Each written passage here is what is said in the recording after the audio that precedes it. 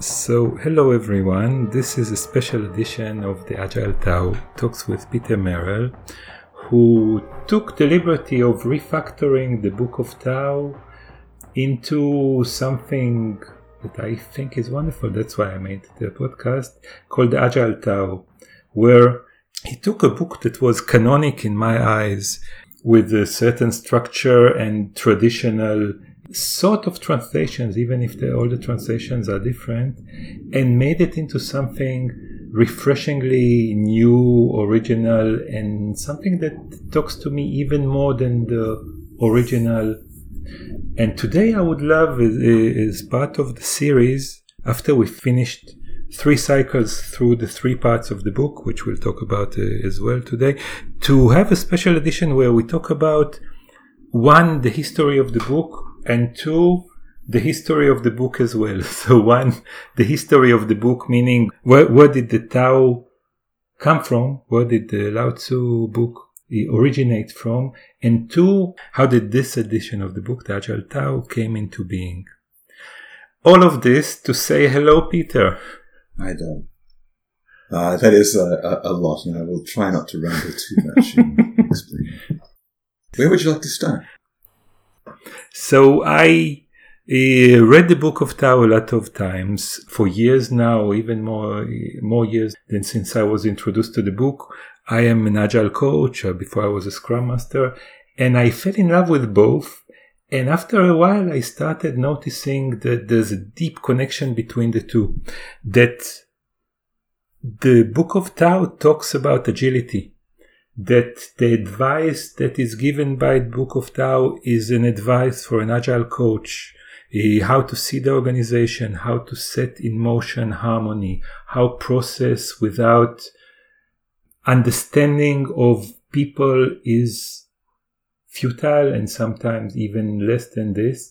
And I wrote an article in LinkedIn talking about Lao Tzu being the first Agile coach, and you said, yes, of course he is. And in fact, I've spent my life writing or translating the Book of Tao, and then I left it and I wrote another book which took a different approach. And this is how I was introduced to your book. And this is where I start from. So would you like to take it off from there? Sure. Before or after, whatever you'd like. Okay. There are a lot of starting points. For me, I had 3 English translations of Lao Tzu in my late father's library. And he'd never discussed the book with me. I didn't know what was important to him. So I sat down after his death to try and understand what's this about.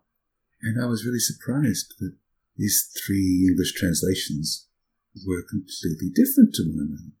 So I started looking at them systematically side by side.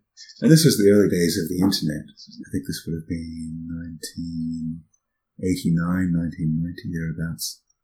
And the Australian National University, as it turned out, had a sinology mailing list with a bunch of very accomplished professors of sinology and so on who were just making contact with each other electronically for the first time.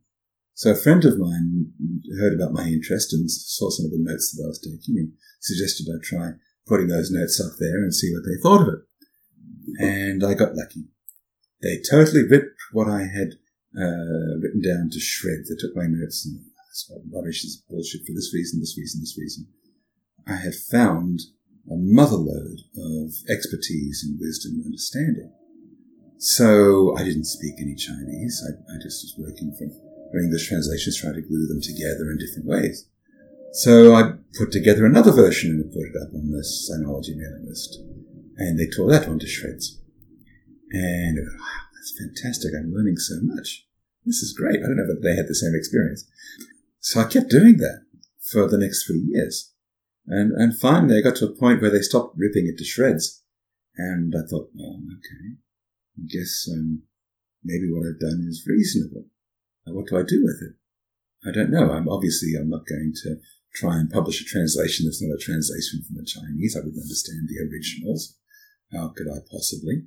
What I'll do is I'll make it free. I'll put a GNU public license on it, and I'll send it out into the internet and encourage people to improve it. And so I did that, and I didn't worry about it then for quite a long time. And then maybe, 15 years later, a friend of mine was looking at, there used to be a site called, I think it was called ChinaPages.org or ChinaPage.org, Professor M.L. Pei, if I recall correctly. It was the most popular English language website on the Chinese internet. I think it was also called China the Beautiful.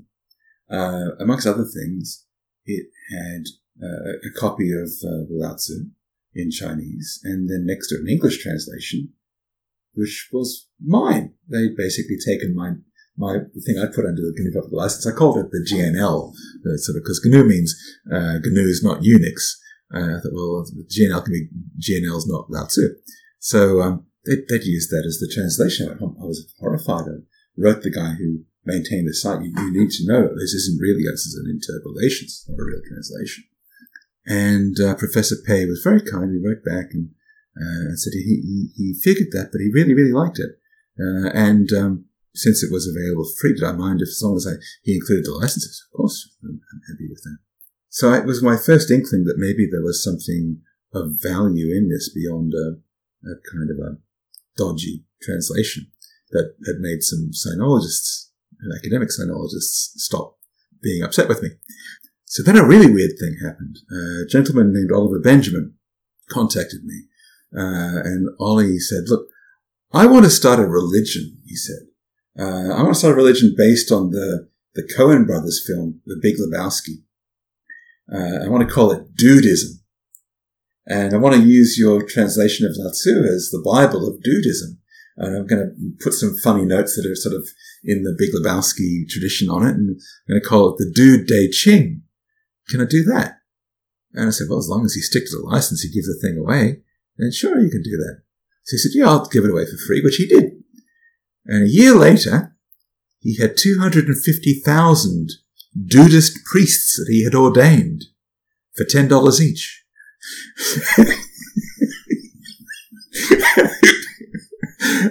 Oliver lives in Chiang Mai and apparently does pretty well for himself out of Dudism. So I think he calls himself the High Doodly Lama these days. But anyway, and again I was horrified because there's hundreds of thousands of people who are thinking that what I've done is a translation of Lao Tzu. Maybe I should do a proper translation of Lao Tzu. And I had over the years been gathering English translations. I never thought I would ever go back to the actual Chinese pictograms because I don't speak Chinese. What makes me think I could read Chinese? Well, one of the translations I obtained was written by a guy who was not a Chinese scholar. He was a Sanskrit scholar, a gentleman named Professor Victor Meyer. And Meyer, in his introduction, said that he had noticed that there were these deep philological connections, word choice connections, between the Lao Tzu and the Bhagavad Gita, which is one of the oldest of the texts in the Vedic tradition. And he concluded, after deep study, that either one of these books was a bad translation of the other, or both of them were interpretations of some lost oral tradition. And I read this and I went, wow, I am making a terrible mistake, but I am not making the mistake I think I'm making. I thought that what I had written was a bad translation of the original because it was based on a bunch of intermediary translations. There is no original. The Lao Tzu was not originally written in Chinese.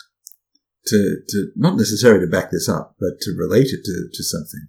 Meyer went on to become very well recognized for discovering mummies in the Tarim Basin, the desert in western China.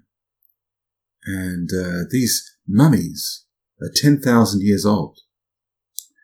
And the people that have been mummified are 6 foot to 6'6", with red hair and pale skin.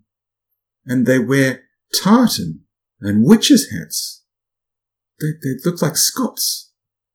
What are these Scots doing mummified in the middle of the Tarim Basin? What culture did they bring with them? Where did these ideas come from? And that was when I began to think, maybe maybe it's not just me who's doing a bad job of translation. Maybe all the translators for the last 3,000 years have been doing a bad job of translation. Why is this poem in pieces? Because it is in pieces. If you look at the usual Chinese or English translations of the Lao Tzu, it's like a jigsaw puzzle. You've got a little piece over here that seems to connect to another little piece over here, and these two pieces over here, but then suddenly it changes subject, and then it comes back, and by the time you've read halfway through, your head's reeling with different ideas and different people's interpretations of those ideas. The oldest edition of the Tao that we have comes from a place in China called Mawangdui. And it's etched into bamboo slats that were tied together with string. It predates the invention of paper and the invention of silk. And the funny thing is that this edition is much shorter than the Chinese editions we have today. Easy half of the poem isn't there. Where did it come from? And there's a bunch of other stuff that is there that isn't in modern editions. And then the next oldest edition after that is on silk scrolls, but it's in a slightly different order. It's very close to the original order. It's not the original order, the order that we have received in most Chinese translations today. But there are variations. So anyway, I started to think, well, we don't know where this thing started, but surely, since the Chinese pictograms haven't changed, at least the Chinese is reliable. This is a tradition. This is a text that we can regard as the text, even if it isn't where it originally started. The trouble there is that the earliest editions of the Tao come from 300 years before the very first Chinese dictionaries. And the first Chinese dictionaries were all about agriculture and trade. They had very little to explain what the meaning of these pictograms was. And then the pictograms were picked up by various religious traditions. It's actually the only reason that this stuff survived until the modern day, because there were many purges. All the books were burned except for the books that the priests saved. So if there wasn't a religious Taoism to go with philosophical Taoism, which is kind of what we're digging into, if that wasn't the case, then this stuff wouldn't have survived to the present day either. So we don't know what these words originally meant. We have to look at the context of the words to try and puzzle it out. And happily, this is a poem that presumably originally all hung together. These bamboo slats that were tied together with string before paper and silk, they would be given to a noble person because, well, what else are you going to do with such a book? The noble person, maybe they get their sages and their priests to interpret it for them, and then they have it thrown into some dungeon somewhere where it sits and rots for a generation or two. We're talking 3,000 years, that's a lot of generations, maybe 4. And then, well, the string rots. The slats fall apart. Maybe that person's grandchild or great-grandchild or great-great-great-grandchild finds it and goes, oh, here it is, the wisdom of the ages. I must have my scribes and priests interpret it for me and write it down in a form. And they try to take these bits of bamboo and put them back together again. This whole thing got jumbled up. And then it got jumbled again because a lot of the religious traditions were numerological. And they wanted to have 81 chapters because that was the lucky number. And they wanted to get these things reordered in such a way that you'll get various different numerical relationships between the pictograms. Well, that's all. That's not going to be very good for faithfully translating or transmitting the poem. So I realized the mistake that I'd been making originally was that I thought there was an original. I thought there was just a one perfect poem that had been translated and all I needed to do was understand the translation. No. What's been going on for 3,000 years or more is like having a jigsaw puzzle scattered on the floor. And everybody's been coming along one at a time, picking up pieces of the puzzle and polishing them, trying to get those pieces as shiny as possible. And never trying to go, how do you plug these pieces together? What picture do you get if you can actually plug them together to make a single flowing poem where each line follows from the one before and each poem, each stanza from the one before? You talk a lot about the book. Yeah. And you talk about polishing the pieces and not seeing the full picture. So what allured you into this book? If it's all jumbled up, what pulled you into translating it? A lifetime of translating it from the first place and then refactoring. So you talk about the refactoring part, but what is the book about? You didn't say. Well, so this is a book about flow and agility and harmony and leadership and ecosystem and so on. I didn't know exactly what the book was about. I just knew that it had been important enough to my father that he'd had 3 translations. So I thought, okay, well, let me try and understand it. And it becomes self-driving. After a while, you become so invested in what you're doing that it becomes a touchstone for you in your life. For me, I will set the book aside for several months, and then one thing or another happens, like perhaps a gentleman says to me, hey, why don't we do a podcast about the Agile DAO? And I'll go, that's a great idea. I'm no gentleman. You'll do until a gentleman comes along. You're the gentlest man I know. Anyway, so, okay, yeah, let's do that. But I haven't finished the book yet. So how are we going to do something like that? Well, I can sort of finish it as we go. And since I feel pretty confident about the first and the second parts, the third part is still a little bit wibbly-wobbly. But if we were to go from part 1 to part 2 to part 3 and basically keep doing that, well, then I'll be able to firm up part 3 as we go. And then I'll be committed, then basically there'll be all of this me talking about the bloody thing. I won't be able to work on it anymore. It'll be its own thing. And I'll be free to go and do something else that's bloody stupid. So I guess it's not that I set out to spend 30 years translating the Tao. I set out trying to understand it for myself. And then I wound up in a situation where a bunch of other people were really interested in understanding it too. And I have to finish it. So this seems like a pretty good way to finish it. Okay. And can you say something about the refactoring process itself? Sure. The taking things apart and together, the 3 parts, the word choices. Yeah. The word choices are where everybody starts there. Everyone who wants to translate Lao-Tzu has to struggle. The Tao itself, we've talked about this a little bit before. What does this word mean? The very first line of the poem, in English, literally, hyperliterally, the Tao that can be Taoed isn't really the Tao. And then I just talked about day and settling on this word harmony, which, to tell the truth, I think is a dreadful word for it. It's got too many syllables. I would much prefer it if peace or joy or trust or something fitted better, but they don't. So I have to go with what I can find. And there are a couple of places where I've been able to play off of the word harm being embedded in it when we get to some of the gory parts of the poem. But word choices, however, that's the easy part. Once you've made your choices, then you can go through line by line and you can make a translation. But it won't hang together very well. So then you have to start asking yourself, all right, if I don't need to respect the original order, if that was a historical accident, then which parts go with which parts?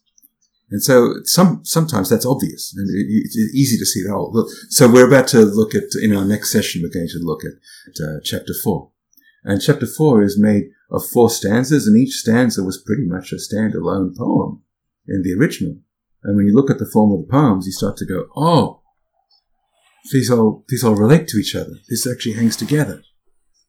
So that's relatively easy to do. But then there are other parts where you come to the end of a chapter and you go, okay, well, what could the next chapter possibly be? Which of the remaining chapters fits as like the continuation of this train of thought? And that's harder to do, but you can do it. And then you start to ask yourself, oh, well, once you've got this much assembled, the first stanza of this chapter might go better as the last stanza of the chapter before, maybe in the middle of the chapter before. So basically the work of refactoring is going over this again and again and again and noticing where there are connections, where perhaps you hadn't made the connection before. Now, I'm absolutely 100% certain that the way I have refactored this poem is not the way anybody else would and not the only possible good refactoring. It's just the best I can do. So then the other thing that's been really important to me, so about 10, maybe 15 years ago now, I started to really try to work from the pictograms. There are some decent Chinese dictionaries, and there's one wonderful book by a guy named Bradford Hatcher, where he has given, for each pictogram, he's given a set of dictionary meanings. And so it's very easy to then sort of work through Hatcher's book as a source text and then compare that with a bunch of the other translations and try to understand the word choices those translators have made. But seeing the Chinese, the pictograms, you start to see that there is a form that is inherent to the Chinese poetry that is often lost by translators for the ease of constructing something that has a nice flow in English. There's a gentleman who's best known is infamous in magic circles, Aleister Crowley. And Crowley produced a translation of Lao Tzu. Not a very good one, a very Crowleyan one, and worth reading if you're into Crowley. But he's best known for a book called The Book of Law, I think. Anyway, it doesn't matter. He's very into Kabbalah and all forms of Western magic and so on. Anyway, in his translation, he says, well, this might not be what Lao Tzu meant, but it's what I mean. So I think a lot of translators, they don't hold themselves to, I'm going to try and make this at least have a one-to-one correspondence to the pictograms. And from my point of view, that's got to be there or otherwise I fail. At the same time, if I can't refactor this in such a way that it's going to produce a beautiful, flowing, harmonious poem from end to end in English, then I failed as well. So those are sort of the two poles of failure. Success in refactoring lies somewhere between the two. One thing I like about your book is that it divides the poems into three poles. I don't know if three is a good number for poles. Poles is usually two, but three magnets that attract these poems. Would you like to say something about the decision first to divide this, and two, what are they? Okay, so there were a bunch of chapters that are very nature and flow oriented. And it was easy to go, okay, well, these are the ones that really I want as part one. They have to hang together. This really sets the tone for the rest of the poem. And then once I realized that Sheng Ren, which is usually translated as the sage, if you look at the pictograms, it's perfectly legitimate to translate it as agility or as the agile ones. Once you realize that, then that's sort of where we get this idea of the Agile Tao. But the Agile Tao, this word "the" is kind of in the original Chinese name, Dao De Qing, Dao De Qing. Qing is the classic of, or the book of. The is basically what it is. So then we've got Agile and Tao, and I'm like, okay, well, that's pretty close to this idea of day and Tao. And if we have Tao as flow and all life and so on, we've talked about that when we talked about the first chapter, then we have a second part, and that's fine. But that second part had so much stuff in it, so many chapters in it, it had to split somehow, because it was easily twice as big as the first part, once I'd done this much refactoring. And then the thought was, well, okay, this stuff doesn't all go together. It obviously doesn't all go together. Some of it is clearly advice to some noble person or someone who you as an agilist or as a coach or as a priest or whatever it is you are, you're giving advice to someone who's got power. It's clearly intended for you. It's advice for you to be able to coach. Back in the day, in the early days of Agile, I wrote a chapter of the third XP book about the Tao of XP. It's all advice to a coach that uses all of those chapters. But then you've got the rest, which is really about agility. And so I started to realize that the split up certainly has to start with flow. And we talk about flow a lot in Lean and Agile, and Peace Flow, pull, and all of that stuff. And then agility, which is really about what it means to be in an Agile team or an Agile organization. And then the remaining part, I really want, because it's very heavily focused on harmony. But a lot of it is not about harmony. It's about what happens when you come to grief, when there's violence, when harmony is disrupted.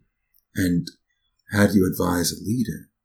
So I wanted to call it ecosystem because I thought that sounds like a nice progression, flow and agility ecosystem. But eventually I had to realize that, no, this is about leadership. So that's the third part. And to finish this off, I'd love to go into a place which is more concrete. So if people don't know, you're also heavily involved, even the creator of something called Xscale, which is sort of a framework or a pattern language to agile transformation. I think we're calling it a toolkit now. Toolkit, okay. So we refactor these as well. Yeah.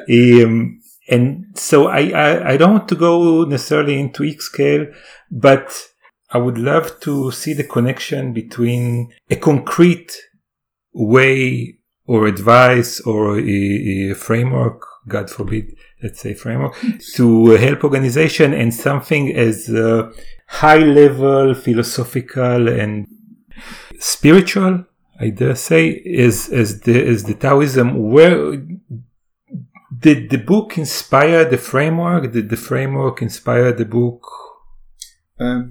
People like to talk about the Agile mindset. And then you have Agile values. And the manifesto starts with the values and then principles. And then we have a lot of different schools of practice, where the idea is that frameworks are really about the practices. Pattern languages are toolkits. I wanted to avoid the word framework when it comes to Xscale because I want to avoid the idea of prescribing these things and pushing these things. And really, you should use a practice pattern when it solves a problem you're actually experiencing. One of the fundamentals of Agile and of Taoism is Yagni. You aren't going to need it. You either need it right now or don't worry about it right now. And we have some stuff in the first part of the Agile Tao about that stuff, which we'll come to. But the beginning has to be, these values come from somewhere. They come from the mindset. And the mindset cannot be expressed. It doesn't, it's wordless. It's the context of within which you're working. So it's something that's often passed from person to person as they learn how to work together in an agile way. And we have a bunch of stuff in the Agile Tao about this. When you come down to it, if we try to talk about it, we lose it in the words. We wind up with prescriptions for things that are not what we're actually trying to get done. So in Xscale, we talk about values and principles and practice patterns. We talk about it as a toolkit because the phrase pattern language is a bit daunting and everyone's got a toolkit in their garage and that's really all we mean. I didn't try to connect Xscale to the Agile Tao because I thought that you can approach one without the other. But I think what we're doing in this podcast is making the connection clear. So that's good enough.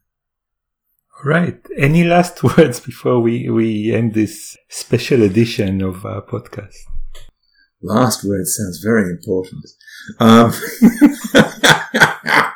Well, how about, Dolph, you're always interrogating me here. So I guess I would like to ask you, our conversation began with me calling your attention to the Agile Tao. I know you've had some time with it and we're doing this podcast. And since I'm usually answering the questions or I'm holding forth, I'm wondering what's missing in what I'm discussing that's important to you.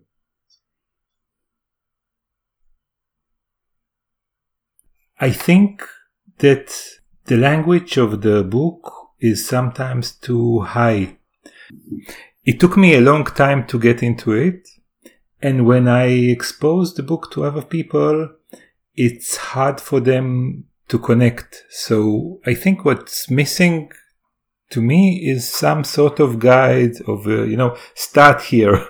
You are here. Something that will help people It's not easy today when people are used to read blogs and listen to podcasts to read poetry, to read texts where every word has a lot of thought behind it, texts that are dense.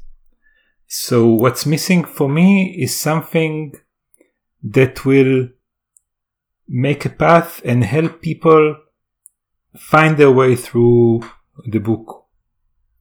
So I see that as your role in the work we are doing with this podcast.